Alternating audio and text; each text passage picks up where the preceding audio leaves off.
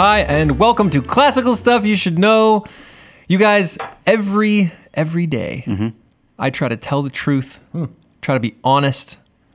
I try to just be really real about the way I go through my day. One could say, I'm keeping it 100.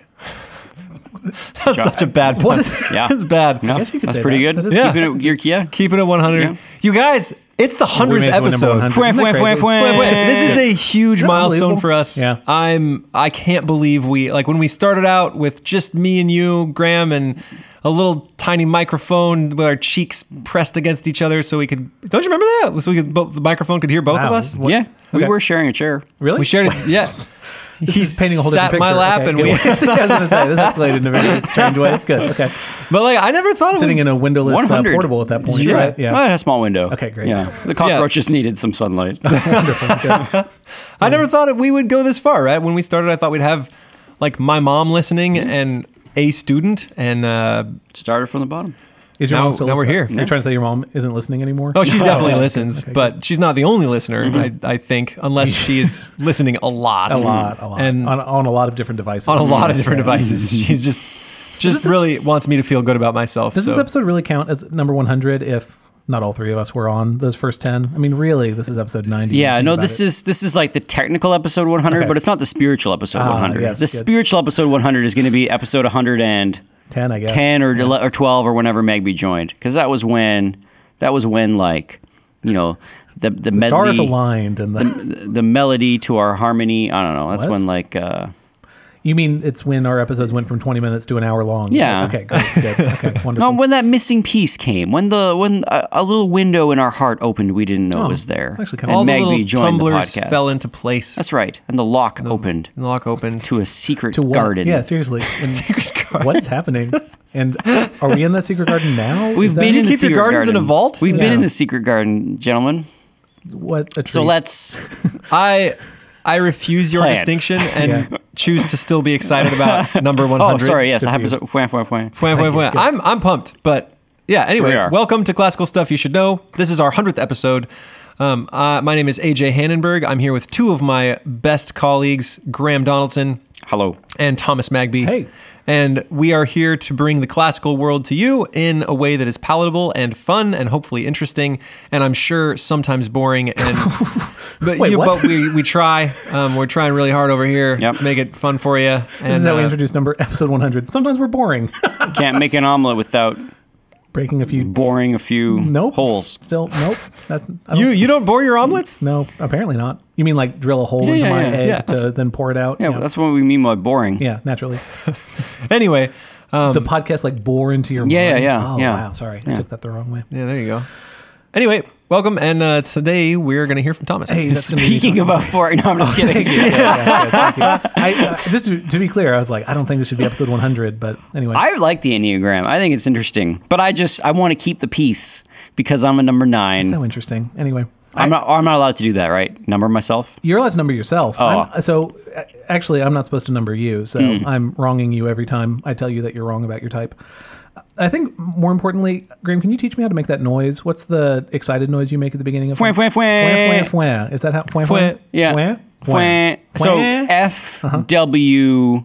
FWAAAH. Or if Oh, we're there's a huh. Fwah, fwah, fwah, fwah, fwah, fwah. Or if we're going to take your pronunciation from last podcast, if that's the way it's spelled, it's fwee, fwee, fwee, fwee. It's all E's and it's pronounced A's. That's still the best. Okay.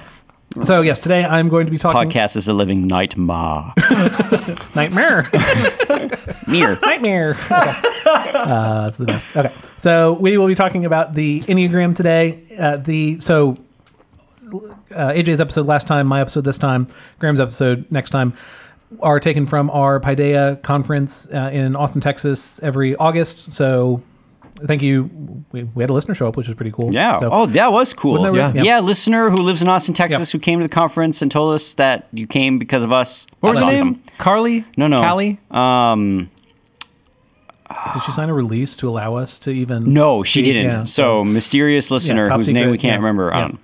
And so, yeah, every August we have that conference. So if listener, you are interested, I don't know when you're going to be listening to this, but if you're listening to this in August, you should reach out about coming to Paideia. So All of our topics, again, for these 3 weeks are adaptations of talks we gave at that Camping Conference. So the topic that, the title for the topic I gave was the Enneagram and Paideia.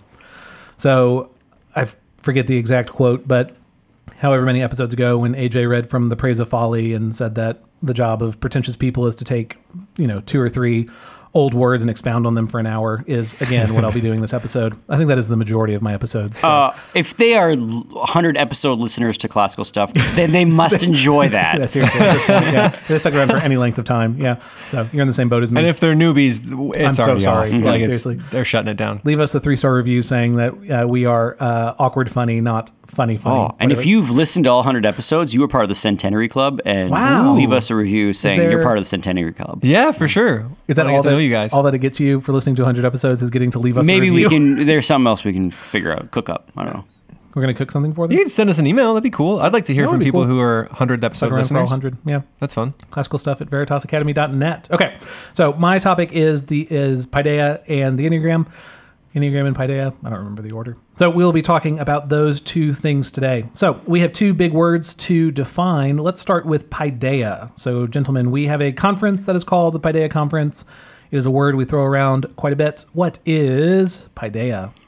Raising the man, the whole man, in virtue and wisdom. Disciplined crafting, but Oh, sorry. The disciplined crafting of the whole man in wisdom and virtue. Something like that.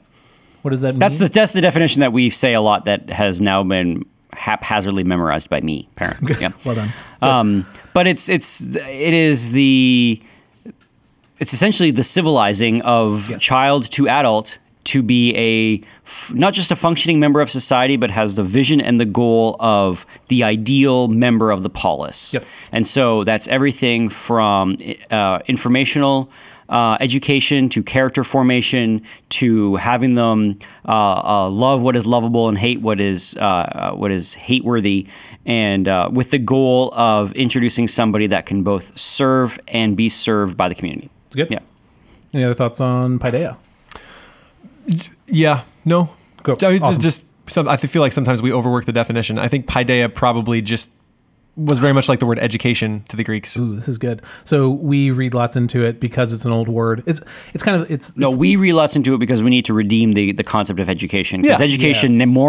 in a modern sense, does not have any of that character formation. It has just give you the facts that you need in order to function in the market. Sure, but I'm just saying I don't think we need to be so careful about the definition because it's like it's an education but add a virtue component and make it more about citizenry. It makes me think that we could probably improve all of our Citizenship. episodes by just translating whatever our core topic is into like German or something, and then we can be like, oh, well, what's the definition of this thing in German? When really it's just we use Google Translate to get it. Like it makes it sound way more profound because it's in a different language. That's good.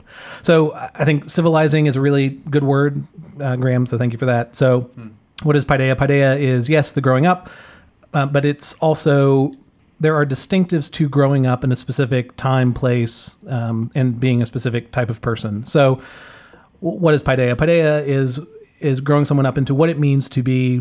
We're in Austin, Texas in 2019, in South Austin. Like, what does it mean to be an active member of that society, to be a member of Austin in 2019?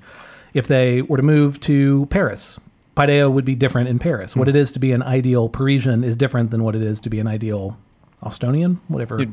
Got to tuck your polo shirt into your jeans. Yes, exactly. Yep. Austin. Which is a part of our dress code. That's right. But if they were to go and take that outfit anywhere else, they would look kind of silly. Yes. Right. So, Paideia is unique to a specific culture. So, ideal members of your polis will look different based on where you are.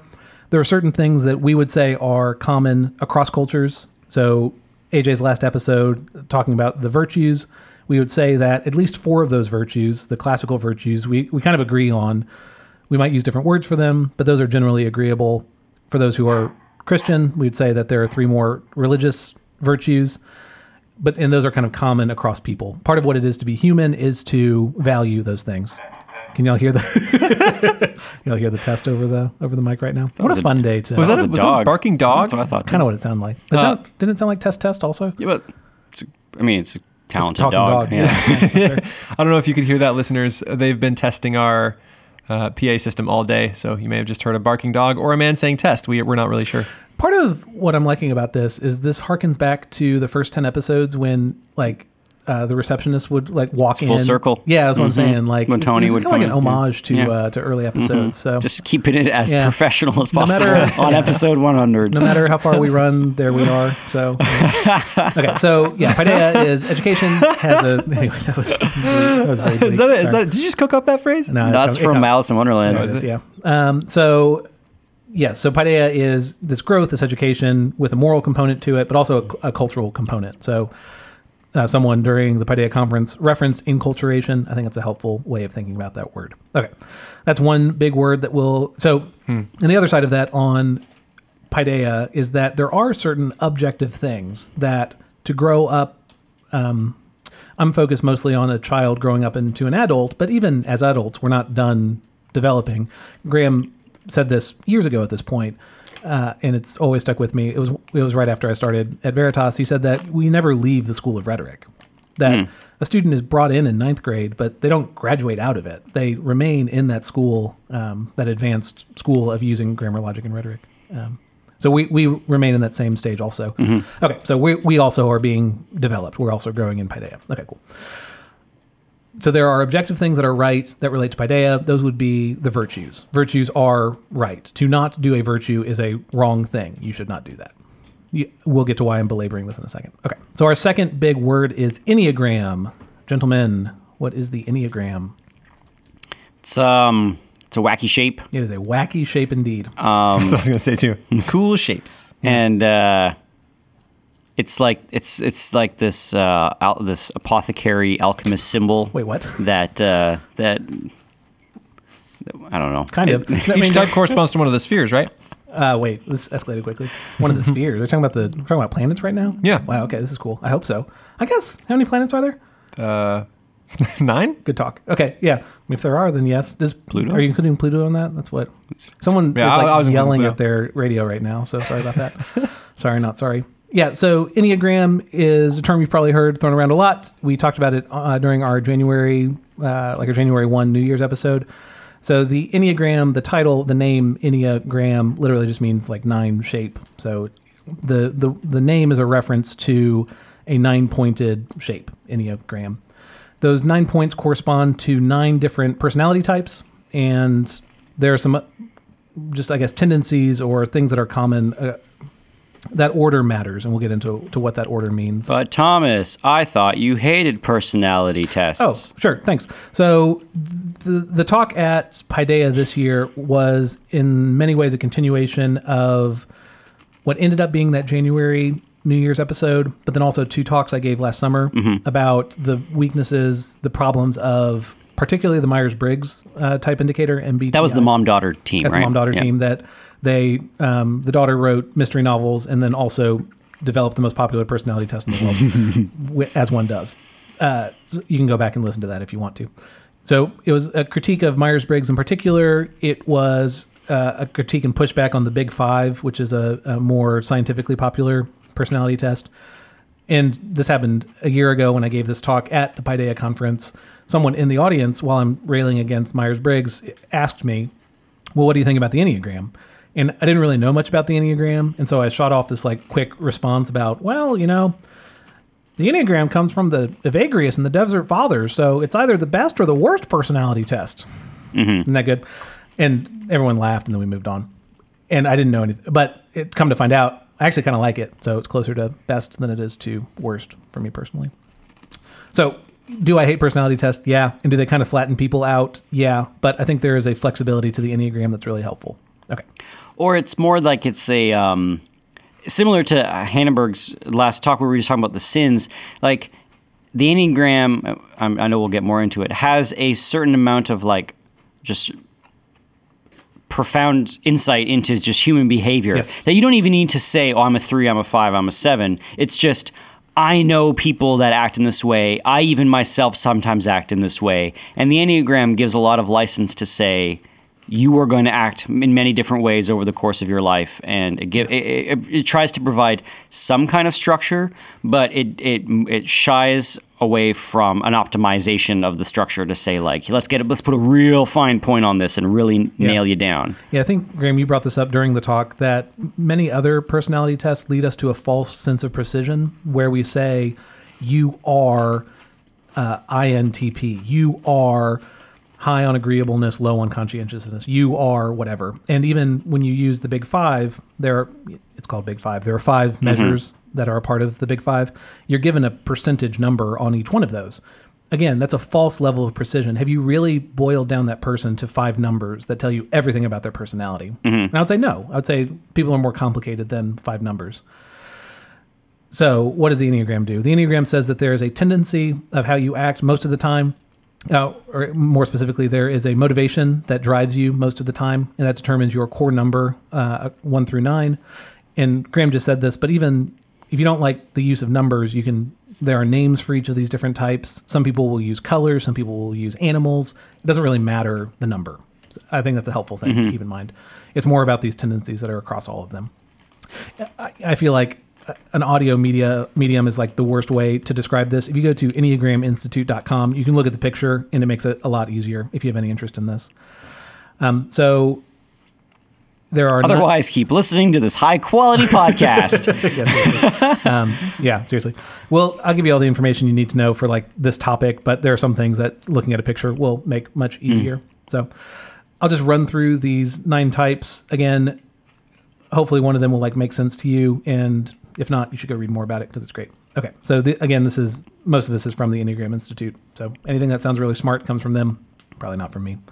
The 9 types are: 1, the reformer, the rational idealistic type, principled, purposeful, self-controlled, and perfectionistic. The 2 is the helper, the caring, interpersonal type, demonstrative, generous, people-pleasing, and possessive. 3 is the achiever, the success-oriented, pragmatic type, adaptive, excelling, driven, and image-conscious. 4 is the individualist, the sensitive, withdrawn type, expressive, dramatic, self-absorbed, and temperamental. 5 is the investigator, the intense, cerebral type, perceptive, innovative, secretive, and isolated. 6 is the loyalist, the committed, security-oriented type, engaging, responsible, anxious, and suspicious. 7 is the enthusiast, the busy, fun-loving type, spontaneous, versatile, distractible, and scattered. 8 is the challenger, the powerful, dominating type, self-confident, decisive, willful, and confrontational. And 9 is the peacemaker, the easygoing, self-effacing type, receptive, reassuring, agreeable, and complacent. So each person has one of those 9 types, and then under conditions of stress, we'll move to a different number, and under conditions of thriving, we'll move to another number. So there's a flexibility in the Enneagram that I find very helpful. So maybe listeners can write in and tell us what we are and give justifications. I'd be really interested in that. Ooh, that'd be interesting. Yeah, so that means I need to not name my type, and it was kind of a running joke through my presentation because I kept referencing my type. So anyway, yeah, write in. That'd actually be really interesting for what you all think we are. Okay, so we're all 7s. Yeah, okay. So what's the point of all this setup? The point of all this setup is to try and distinguish between things that are objectively true and good, and things that are individual differences. Mm-hmm. That's like my driving motivation for caring about personality exams, personality tests. I remember reading Mortimer Adler's essay on subjectivity in the Syntopicon in the Great Books of the Western World. It really challenged me of a lot of things that I thought were right, and there was only one way to do them, are actually just my individual preferences. It's just me getting frustrated when people see the world differently, want different things out of life. It's just disagreement. It's not necessarily I'm right, they're wrong. Can you give an example? So like there's the courage of virtue, the courage, the virtue of courage, but there's the I think the best way to go about figuring out where we should eat dinner is let's do that through the lens of the Enneagram. Sure. Yeah. So so those are the 9 different types. I would encourage you to read about them and find one that you identify with. Again, this talk was mostly in the context of talking to parents about relating with their children. And so a thing that was repeated a lot is that parents should not type their children in the same way that I should not type Graham or AJ. They should come up with that themselves. And there were lots of reasons given for that. But it's just, it is unhelpful to tell someone this is who you are, or when Graham tells me he's a 9 and I go, no, you're not. I'm telling him I know you better than you know yourself, which is a very dumb thing for me to do. So why do I keep doing it? Why do I keep doing that? Okay. It's because I'm a insert the number. No, I don't know. Okay. That's not true. Okay. So, how can we then use this tool, this personality tool, without typing other people?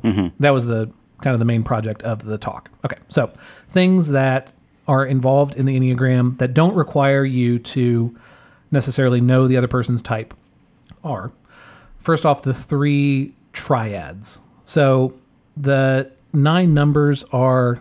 You don't want to mess with the triads. Those guys mess you up. They will mess you up. Go well. Yeah. That's messed up. Okay, so there's the 9 pointed shape, and then if you draw a line all the way around, it's a circle. So usually you see it looking like a circle. And the 3 triads are the heart triad, the head triad, and the gut triad. So yeah, what do you think that lines up Where with? Where have we heard that before? Yeah. Episode 1 Which... Isn't that a song by Alanis Morissette? Head, Heart, and Gut. Head, Heart, and Gut. Yeah. Also, will episode 1 roll off this time, or with AJ's or with Graham's? Oh, next that's a episode? great question. Oh, I don't know. Anyway, figure that we're about out. to lose episode 1, y'all, because we can only have 100 episodes up at a time. So go back and download episode 1 if you want it. Whoa. This has been a bummer. Okay, so But do you think that?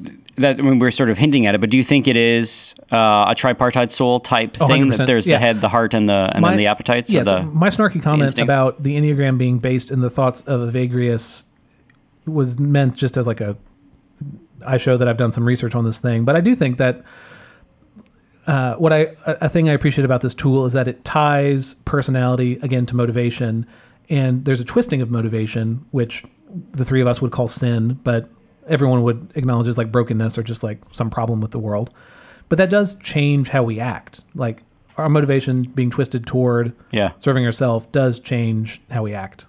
So yes, so I guess I'll get to this in a little bit, but Evagrius had 8 deadly thoughts, and there are 9 sins that are identified with the Enneagram as the tendencies of each of the different types. So they are. So the person who tends towards a number has a corresponding sin that they tend towards? Yeah, let's do that. Okay. Yeah. So, and this might lead to some back and forth because this will contradict the thoughts of Gregory the Great that there's a progression to these sins. So hope he's not listening. I know, awkward. So the thought here is that each of the different types is tempted toward a different sin. And this, I don't think I went through this list in the presentation because this is almost always how the Enneagram is presented. You're this one type. This is the thing you struggle with, and it's bad. So don't do this. But you think that's too simplistic? I think it's too simplistic, but I think it also misses the fact.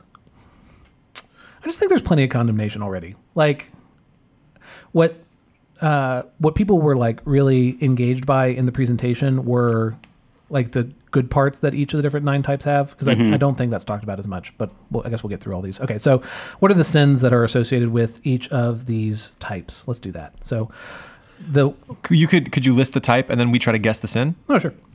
So like quiz tell us show. again about the type, because I think it'd be beneficial, because I still don't have those things memorized. That's fine. Like, tell us the type and then we'll figure it out. Okay, number 1 is the reformer. They are the rational, idealistic type, principled, purposeful, self-controlled, and perfectionistic. Pride. No. Greed. No. Number 1, the 1's tendency is toward anger. So the 1 wants the world to be a certain way, and when it's not that way, they are not happy about that. Okay. And it's just funny in talking like rough. 1s will often not identify their emotion as anger. They'll describe it as some sense of like righteous justice. Gotcha. But it will or dissatisfaction. Dissatisfaction, but it will read as anger to those around them. Okay. So the 2. The 2 is the caring interpersonal type, demonstrative, generous, people-pleasing, and possessive. This one's greed. Possessive. People pleaser. I think 3 is vainglory, so I'm saving that one. And this one sounds like vainglory. They want approval from others, but maybe lust? Waiting for that guess. Okay, so give me your final answers. Lust. And Graham just shrugged his shoulders. The 2's tendency is toward pride. So the 2... This game's too hard. Well, y'all wanted to play it. I didn't talk about this. Don't get on my I'm case. having a great time. I'm glad to hear it. I'm not competitive. So I guess we'll get into this later, but the 2 is oriented externally. and they are oriented toward so they're in the heart triad, so oriented toward emotion, and they have an external point of reference. So when that external emotion, it's all about them making other people feel happy, and when they do or don't feel happy, that reflects on them. So either they're awesome for doing that, or they suck because they didn't do it. So it's pride. It's all those things reflect back on them. Okay. Number 3. So 3 is the achiever, right? 3 is the achiever, the success-oriented, pragmatic type, adaptive, excelling, driven, and image-conscious. So this sounds like it's vainglory, wanting praise from other people. But I don't know if vainglory is one of the sins on there. I'm going to say envy. So the word I have on here is deceit. I guess I would put that closer to vainglory. You. So put it on the board. A quarter of a point to Graham. So y'all are crushing it. So the 3 will put on whatever mask is necessary to. The wins don't have to be pretty, maybe. A quarter of a point to 0 is looking great right now. But we'll do whatever they need to appeal to others, to get they'll change themselves to get that approval from other people. So they, again, part of the heart triad, but it's not an external point of, I don't know. They want to please people, I guess is the easiest way. I'll just leave it at that. Otherwise, I start rambling. 4 is the individualist, the sensitive withdrawn type, expressive, dramatic, self-absorbed, and temperamental. You said pride was the last one, though, right? Pride was number 2. Pride was the second. Yeah. Sadness. It's funny that sadness is not included as one of Melancholy. Acedia. I think Acedia is number 9, though. I don't know, guys. I don't want to ruin this for you. Oh, I have no idea. Okay. Envy for the 4. So the 4 is oriented toward the past and a part of the heart triad. So emotions looking toward the past. You'll often hear about 4s who kind of look back and see how things could have been or wish they could have been. 4 is a heart triad? 4 is in the heart triad. Oh, okay. So 2, 3, 4 is heart. 5, 6, 7 is head. 8, 9, 1 is gut. So envy, yes. Okay. So they see how other people live and anyway, they see that other people's lives are easier. So that's the envy of the 4. Number 5 is the investigator, the intense cerebral type, perceptive, innovative, secretive, and isolated. So what do we got left? We got gluttony, we got lust, we got... Actually, do you want me to list? There's 9 of them, options? yeah. Yeah, so lust, sloth, fear, gluttony, greed. I think 5 is fear, because you want to know everything. And if you don't know things, you're scared. 5 is greed. Oh, 5s woof. acquire things. This game sucks. Yeah. Again, y'all You guys, we are crushing this. Anyway, the 5 is greed. They are head-oriented, and they are withdrawing. And so instead of giving things to the world, they hoard things up for themselves. So they learn and learn and learn, but don't want to contribute any of that to the world. Like Saruman in the tower. Saruman in the tower. With his Palantir. Tell me more. That thing, the Palantir, isn't that the thing that you can use to see things? You look through the little eyes? globe. You look through the little globe, okay. which is why the company Palantir, which is a data security intelligence company, that name is terrifying. Isn't that creepy? Yeah, I don't like that at all. Well, that's because Peter Thiel knows what he's doing, I guess. Good for him. Okay, so the 6 is the loyalist, the committed, security-oriented type, engaging, responsible, anxious, and suspicious. So is this one fear? I don't know. AJ, what do you think? I'm going to say fear. It is fear. Yay. Gentlemen, we are 1 1/4 Ding, to ding, 1 is currently our score, so crushing it. So yes, fear. So 6s are in the head triad and focused externally. So they think about, just get stuck in their head of all the things that could go wrong. They see all of those things happening around them. So that leads to a fear of how things could happen. 7 is the enthusiast, the busy, fun-loving type, spontaneous, versatile, distractible, and scattered. So your choices left are lust, Pride, greed, lust, gluttony, and envy. sloth. I'm going to go lust. I'm going to say lust as well. All right, it is gluttony. Oh, So that makes sense Gosh, too. But dang it. So the 7 will see things and just go after them. So whatever they want, they just do it. They just go after it. And so and the 7 also will focus only on positive emotions. And so at any threat of negativity, sadness, whatever, they will mask that. go by eat some ice cream. Go into the next thing, exactly. Or I don't know, starting a new business or dating a new person or like name your thing. They just kind of like leave the negative and then go toward whatever the You gotta leave the negative. Positives, You just gotta leave it. What's the problem here? Yeah, I don't who see wants to any be issues. negative? because you only have access to half of your emotional range. And whatever that Yeah, but it's the good half. no, but what's that Moby Dick quote about like the eagle flies higher if it goes through the valley? I will find Okay, it. good. It's worth reading. Yeah, anyway, so I think that's the problem with the 7 is that there's a shallowness to life if you only experience the upper half. Yeah, but my Instagram feed is huge. Oh, good for you. This is so. Yeah, and I don't want to spoil my type if we're actually going to have people email us, but there is a value to sadness that the 7 just kind of like naturally misses out on. Okay, the 8 is the challenger, the powerful, dominating type, self-confident, decisive, willful, and confrontational. Your 2 options left are lust and sloth. I think lust.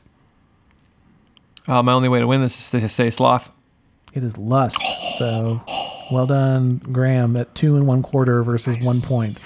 Okay, so the 8 pushes through, accomplishes what they put their mind to. That's what makes them a challenger. They move against people, so they're part of the aggressive. It's kind of disturbing that their sin is lust.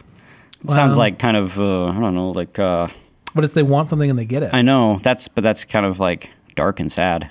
As are, I guess, all the types, Yeah. but and all of them have kind of this misunderstood side, which we for sure will not have time to get into today. Okay, that leaves us with 9, which is the peacemaker, the easygoing, self-effacing type, receptive, reassuring, agreeable, and complacent, which the sin that is associated with that is Acedia.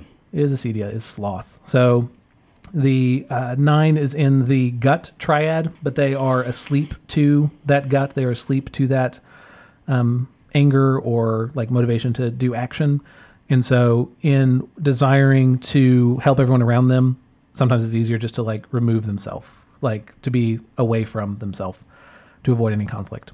So that's the 9, sloth. They just kind of disappear. Okay, so what was I trying to get at earlier? Each of these 9 types are also split into one of 3 triads. The 2s, 3s, and 4s are in the heart triad. 5s, 6s, and 7s are in the head triad, and 8s, 9s, and 1s are in the gut triad.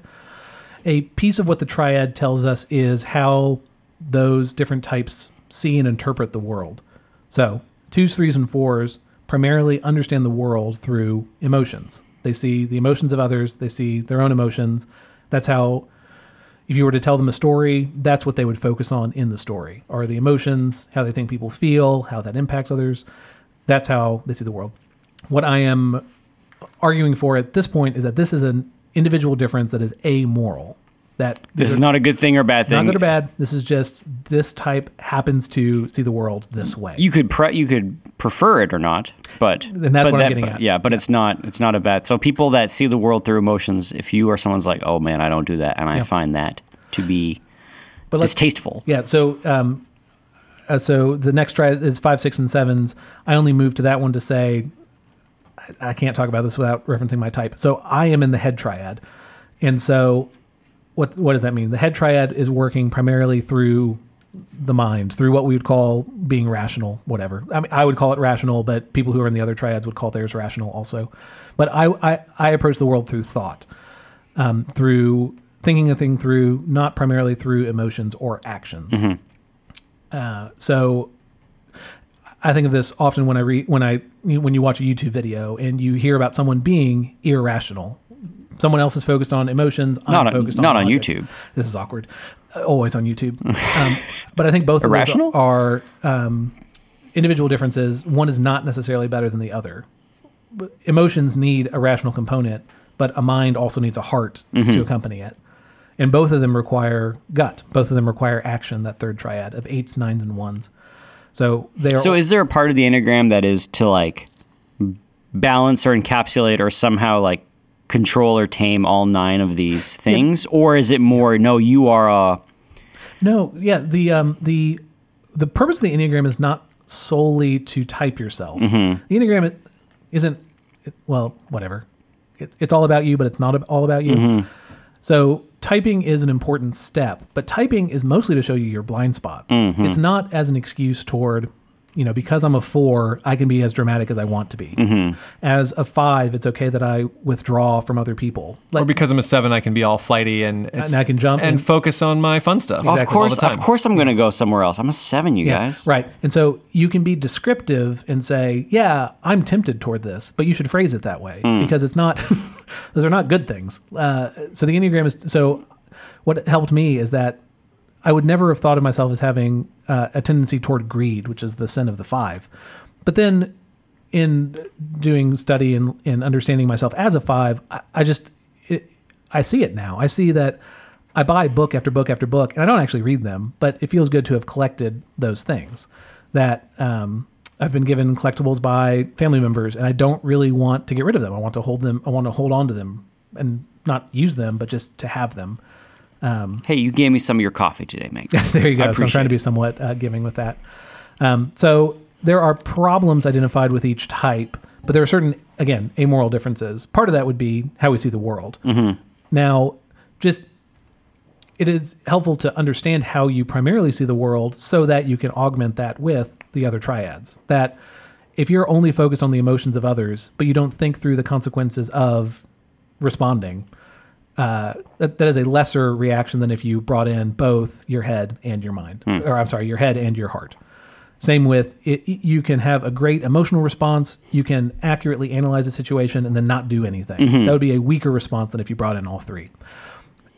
All I'm saying here, there's nothing really new here compared to tripartite or tripartite. Tripartite. Tight. There's no difference here between. Don't ask me. I don't know how to spell things, Thank you. That's so good. as we all know. Nightmare. Oh man. So there's no difference between what the Enneagram is saying, what the tripartite soul would say, that you probably have one of those 3 that's primary in you, but you need all 3 of them to be a complete person. So there's an agreement between those 2 things. You want to read that quote? Is that what you pulled up? No, I was agreeing with you that like I'm firmly in the head triad, and my deficiency in heart is obvious. Yes. Like it's for me, it's a problem. Yes. When other people are feeling things, I don't feel them, and I want to approach perhaps like relational and emotional situations in a head way. And so when I have like parents who are feeling a really, really heavy emotion and they come, I want to solve the problem and address their arguments and deal with it that way. When in reality, what I should do is say like, I hear you, and I see that you're having trouble at home, and let me express some support for you and support you emotionally.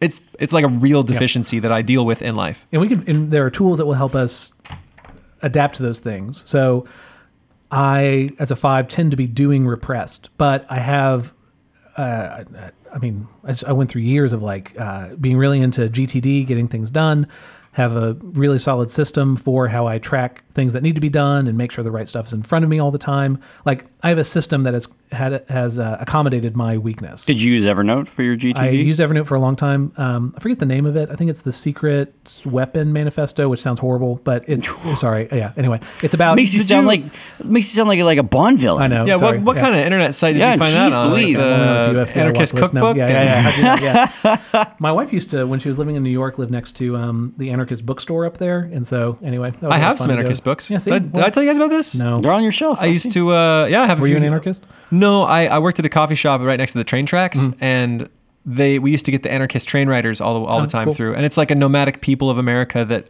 don't really have any missionary to them because they move around all the time and they never stay in one place long enough to establish community and sort of church relationships. And so I wanted, when I had dreadlocks down on my waist, I wanted to be a missionary to them and ride trains in the summer, but That'd be cool.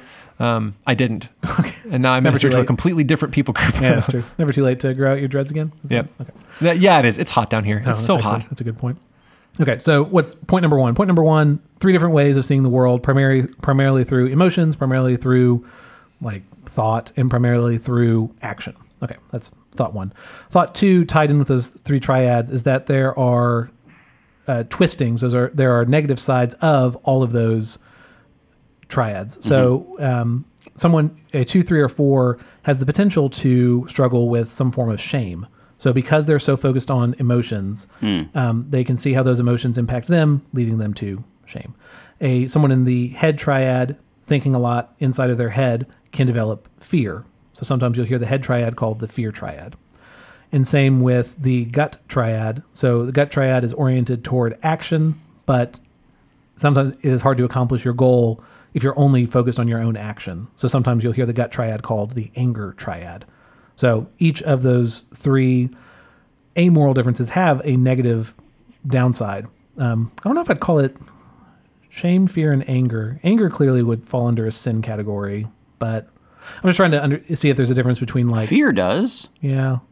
Fears like a lack of faith. Yeah, it's fair. Okay, so then we'll put these as actually immoral. Is that right?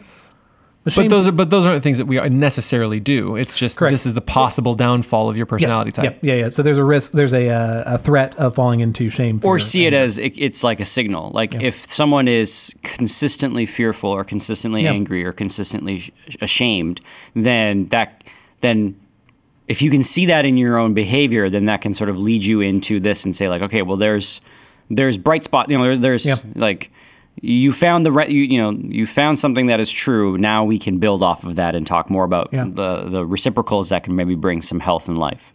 Yes, I guess I struggle with the shame triad of calling that out specifically, but I think But there are some people that just don't struggle. Feeling shame is not a thing that happens a lot. Yeah, or I think that is true. I also I think there's great wisdom to not all sadness is sin, but there is a category of it that is. And so being open to that possibility, I think, is helpful. But you should not jump in and say, "Oh, you're sad. You need to repent immediately." Okay, so amoral difference of how they see the world. There's a twisting of each of those, which leads to kind of a sin tendency that is more likely for those different types. There's another way of looking at the 9 types and grouping them, and those are based on stances. So stances are whether a person moves. So the 3 stances are dependent, aggressive, and withdrawing. And what those 3 mean is that there's a type of person that moves toward others when they're under stress. There's a type of person that moves against others when they're in stress. And there's a type that moves away from others when they're under stress. There's I can't remember the poet, but there's this line that I have in my Commonplace book, but I can't remember who said it. And it's like, some men wither, some men fester, and some men explode. Yeah. That kind of idea. Exact same idea. Yeah, I like that a lot. Oh, that's a good one. I like the way it put. That's a good concrete. It wasn't me. It wasn't way me. of putting That was some Graham. poet said it. It's real good. I like it. Graham. I'm going to write that. Was in it my wither, place. fester, Some explode? men wither, some men fester, some men explode. So does that correspond exactly to yours? Let's Some try men it. move Well, the against. wither is the some wither is the withdraw. Withdraw. The fester is the That's toward though, yeah. but explode would be against for sure. Yeah, for sure. But let's try it as we go through. So the types that move toward others are called the dependent types, or the dependent numbers. Those are 1s, 2s, and 6s. They have an external reference point. We reference that a few times. I feel like that would be more fester because it's like you're living with it. It's always with you. Yeah. And then against is that's the tool. Or no, I don't know. Dependent. We'd No, I have like to that. Exploded against and then withers, withdraw. especially Yeah. for 1s and 6s. Anyway. I could definitely see that. So that would be. Did you say fester? I think that would be closer. We'd have to that one. workshop it. No, but I like it though. So this type tends to be thinking repressed. And what that means is that these types will think a lot. It's not that they don't think; it's that it's not productive thinking. We'll get to this with the withdrawing type, but like as a 5, I plan on doing action. Like I think about action a lot. I just don't do a whole lot. So I'm doing repressed, which we'll get to eventually. So these 1s, 2s, and 6s, they have an external reference point, which is, again, I would say is an amoral difference, that you kind of do want people to be thinking of others. Like that's not a bad thing to be considerate of others. They tend to be oriented toward the present, so they either see what needs to be done in the moment or what is wrong with the moment, but they are oriented toward the present, which again I would offer as an amoral difference, that we do need, like there are changes that need to be made today. There are things that are wrong today that need to be focused on. So I want to push back on that. Okay. So next is the withdrawing type. So those are the ones that move away, which I think wither would fall under this one. They 4s, 5s, and 9s are doing repressed. And maybe I guess I'd say the repression on each of these is a problem. That is a thing that needs to be dealt with. So that's not an amoral difference. But having an internal reference point is not necessarily a wrong thing. Like someone being introspective is a good thing. We want some level of introspection for our students, for ourselves, for our coworkers. So doing repressed, 4s, 5s, and 9s might look like they're very active, but usually they're not doing what actually needs to be done. There's a very funny story of a 5 who I'm friends with who during a holiday was supposed to be, I think, packing so they could take like, I don't know, some sort of vacation. And instead of doing the packing, he sharpened every knife in his house. Now, to him, felt very important, but didn't actually need to happen, especially not at that moment, days before they were leaving for, I don't know where they were going. That's a very typical 5 thing. Well, when you get home, are you going to want dull knives or sharp knives? Again, you're speaking, I'm going to want sharp you're speaking knives. my language. let's Instead of put things in the right places. Let's say this is in the weeks leading up to my wife delivering our child, I instead of packing up the things we needed for the hospital bag or getting the car seat in the car or like anything that's actually important, I was selling my childhood collectibles. Like that is what consumed my time because it felt so important to happen, to clear out clutter before we had the kid. It wasn't important. Anyway, here we are. Okay. I wish I knew that was happening. I could have bought some Magby memorabilia. That's terrifying, and actually I'm glad I didn't sell it to you all now. Okay, good. The 4s, 5s, and 9s, the withdrawing tend to be oriented toward the past, and again, I would offer that as just a difference. It is good to be thoughtful of the past, to remember where we came from, lessons we've learned, whatever that quote is of those who forget history are condemned to repeat it. There's a value to having the past in mind. So those are the withdrawing types. And then 3s, 7s, and 8s are in the aggressive stance. They move against others, and that's the, what's the other one? Is the one that it sounds like explosion, but isn't. There's fester. There's fester. There's move explode. against There's explode. wither. Explode. It was explode. Did you Yeah, say explode. Yeah, explode. So I'd say explode for aggressive. What are you trying to say, Magby? Are you Yeah, trying to say that Jesus. these they're very types aggressive, are... Yeah.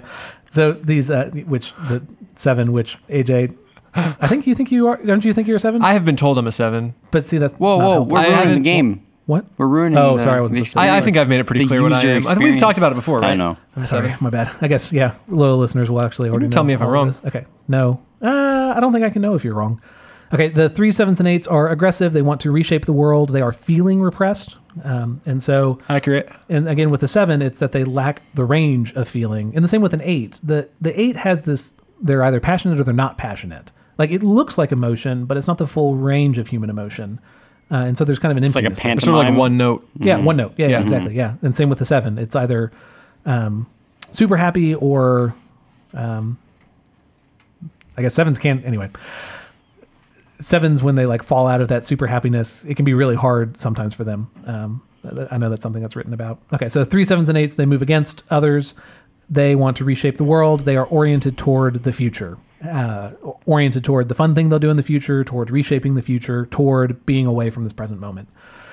And again, there's a value in looking toward the future, planning for the future, having some vision for how things could be, motivating others with that. There's value in orientation toward the future. But when it's separated and not paired with the past and present, it is lesser. So again, I'd say it's amoral, but still inferior to having a combination of all three. But I think it's really hard. I think it's really hard for a person to do all three of them well. Mm-hmm. So typically, you should have 3 people, right? You should have different types of people working together to make sure you cover all these different. Like a bases. 5, a 7, and a 9. I mean, it just works. This Yeah. is we is have why no heart, so 2 head and a gut. So Who needs heart in a podcast?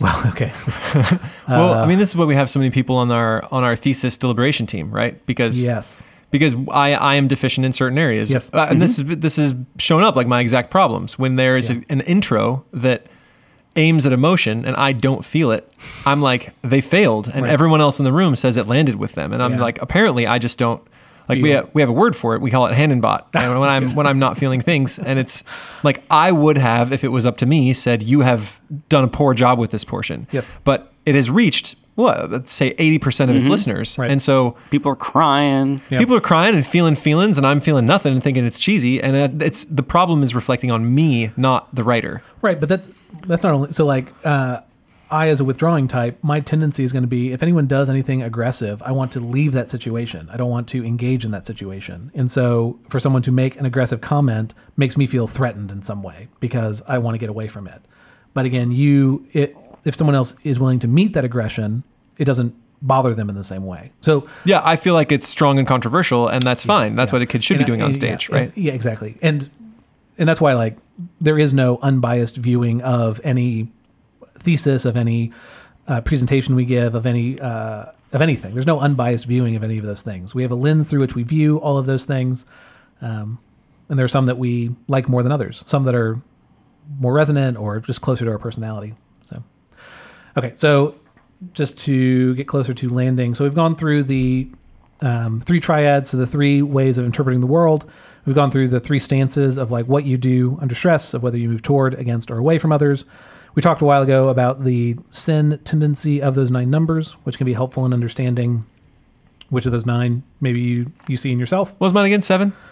7 is fear. Nope. 7 is gluttony. So 7 is just want to consume a lot. Again, it's not gluttony in the literal go eat food, though it could be that. It's the gluttony of experience. That sounds accurate. Yeah, that's me. Yeah, wanting to soak up the world. Yeah. And so, again, the Enneagram very often is used to talk about all the bad stuff, which is useful. Like, you need to know your blind spots. You need to know your weaknesses. But I don't think you achieve any form of greatness by only not doing bad stuff. You get there by doing good stuff, by doing great stuff. Mm-hmm. And so each of these 9 types has some sort of excellence tied to it. You'll sometimes see these called attributes of God, or like of the divine, or whatever, depending on how woo-woo of a source you're looking at. But there is a source of greatness that is pointed to by each of these 9, and I think I'll go through these and then wrap up. So the one who we talked about is oriented toward action, and as an external point of reference for that action, does show us that there is the possibility of perfection, that there is actually a possibility of the world being better than it is now. And they're capable of bringing some piece of that into the world, of making the world a better place than when they got here. And when because they have the characteristic of a God is the vision that God is the perfect creator, or that he's made a good creation, or he is in fact perfect. Yeah. And so if we have a reflection, or if we have an internal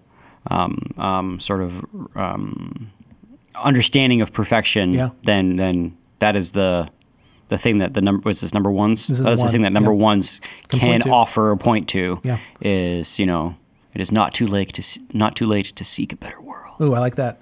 Yeah, at every point. Another poet, not me. No, that was still good. Tennyson. Why? You gotta quit telling us. You'd have all all our listeners would be like, that Graham. I can see that. Poet and scholar. The 2s, again, they are externally oriented in the heart triad, so emotion felt toward others.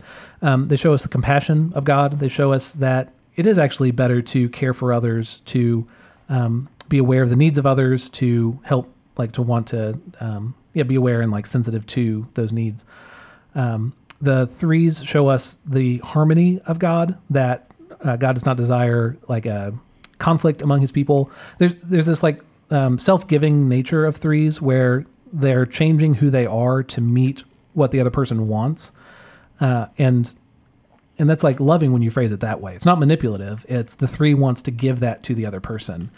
And so they want to create a harmony between them, in the same way that God desires a harmony with us. God desires that none should perish, that all should be with him. Mm-hmm. 4s, I shared this talk with a few friends, and so I'll try and incorporate some of their opinions. What I said originally is that 4s are very comfortable with melancholy. They're very comfortable with sadness, and they don't need that sadness to be fixed right away. They're comfortable sitting in that sadness.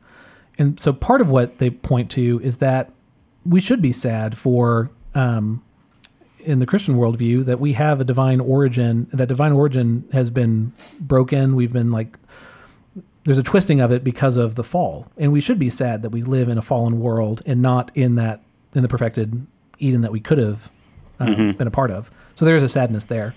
But then there's also the side of it that the 4 is okay sitting in that sadness with a person. Think of the story of Job, that the only guy what's the guy's name, who just sits there for 7 days instead of actually saying anything. The last guy, I can't remember his name. Yeah, that God is with us in those dark, sad moments, and he's not just trying to make us happy to get out of it, but he's with us in the sorrow. That's what a 4 shows us. The 5 shows us the omniscience of God, that God does in fact know everything, that we are capable of knowing much more than we do right now. We're capable of growing in that characteristic of knowing. The 6 what I said at the talk is that the 6 who is aware of things externally and thinking about them all the time sees all the problems around them, and they're capable of preparing for that. And in the same way, like they're capable of becoming, in a sense, I use the word dangerous, but I mean that in the sense of like they're ready for anything. Like if you've planned for everything, you have all the skills, and no matter what happens, you're ready for that moment. There's a safety in that. Like There's a Boy Scout. Yeah. There's a strength in that. Or like one of those think wacky survivalists. Right, or I think of the person who sits next to me who used to be a firefighter. Mm-hmm. Like if any medical problem happens, he is going to be prepared for that moment. Mm-hmm. And it's because he's planned and practiced it over and over again. Mm-hmm. So what do we see? We see strength, we see safety. Some will point to and say faith, because you can see these problems and trust them to God. But I'm going to go with strength and safety. The 7 is, shows us the freedom of God, that God is not constrained to have to do anything that God can do as God wants. In the same way that the 7 has this freedom, this lightness, this fun about them, that they can. They're not One could even say charm. just like Could say incredible, that. just like perfection. Just no, Probably good looking. yeah, that's exactly right. But Just this affable nature. but the 7 is really friendly and People want to be loyal. around 7s. That's That's true. The running joke in whatever. If you listen to people talk about 7s, that 7s are the only type that are happy to find out that they are a 7. They're the only type that's happy to find out who they are. Every other type is They're like, that's not me. yeah, exactly. They're like, oh, I don't want to be that. Yeah, I like being a 7. Exactly. Yeah. 7 just sounds like really fun. Unlike 5s. Anyway, so they show us that freedom, that if things aren't good, they can kind of move on to it's good that they don't get bogged down. Like that seems like a healthy thing to do. The 8s show us that God is truth, that when they fight and push through and accomplish something that no one else thought was possible, they were right, that thing ought to have existed in the world, and they made that thing happen. Mm-hmm. And the 9 shows us self-emptying love. It's true. They show us selflessness and, again, willing to give what other people. It's like Nine's superpower is the ability to see from all of the different perspectives, the 8 perspectives, and then kind of like match that, like do for the other person what they need. And my self-emptying love. That's exactly. Thank you. Good. Y'all are wonderful. Okay, so those are the 9 types. Just again, this has been reiterated. The Paideia portion is that there are objective things that should be taught as right and wrong. The virtues should be taught as right. The vices should be taught as wrong. There's no, I'm a courageous person. All of us are supposed to be courageous. There's no, I'm a prudent person. We're all supposed to be prudent. But there are differences of what are, there are individual differences of whether we see emotionally with our head or through actions, of whether we're oriented toward moving toward people, moving against people, moving away from people. There are individual differences there that shouldn't be taught as right and wrong necessarily. There are right and wrong ways of using them, but those differences are not right and wrong in and of themselves. So Paideia is what does the title get at? The Paideia is to show that there are things that are objective, and then Enneagram is to say there are parts that are subjective. Mm-hmm. So that's all I got, boys. That's good. So, I mean, like, just maybe last little thing, what would you think is like the practical, helpful thing to do for someone to do that listens to this and are like, oh my goodness, there's a lot here. It seems psychologically deep. Like, it seems like there's a lot of truth to this sort of thing. Mm-hmm. Like, is it just to like read all about the types?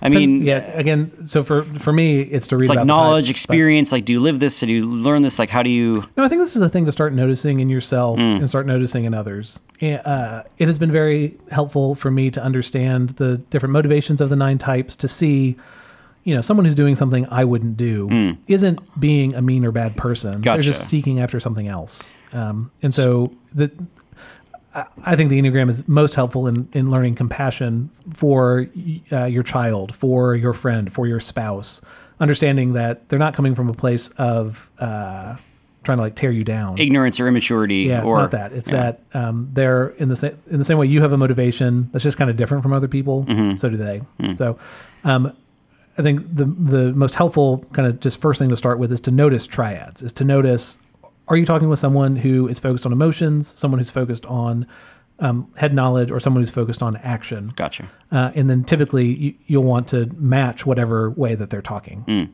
Interesting.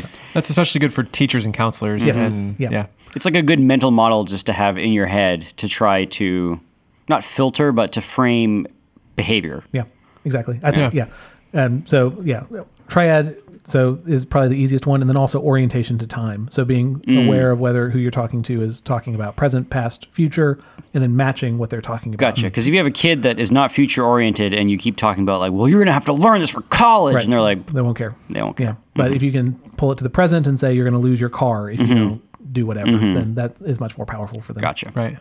Cool. Cool. Well, this has been episode 100. Boys, we did it. We're going to go and treat ourselves to a celebratory ice cream, as we should always do at the end of a large something or other. Truth. Just made that up. Okay. So you can check us out on our website at classicalstuff.net. You can email us at classicalstuff@veritasacademy.net. You can tweet at us, CLSSCAL stuff. That's our spot. We would love to hear from you. We'd love to hear if there are any Centenary members out there, right? Yeah. It's folks who've listened to all 100. We'd love to get to know you. Tell us about yourself. We'll reply if we can. And sometimes that's tricky because we all three have the email address. Yeah. So I don't, somebody will, anyway. I don't think, have I sent a reply from that email before? I don't know. Anyway, I don't know if I ever have. That's fine. Better one day. Anyway, we love that you guys listen. We are happy to have you listeners. We would probably still do this anyway, even if no one was listening. But it makes it a lot more fun when we know people are on the other end of this. So thanks for listening, and we will see you next time. Fui fui. Bye. Fui fui. Bye.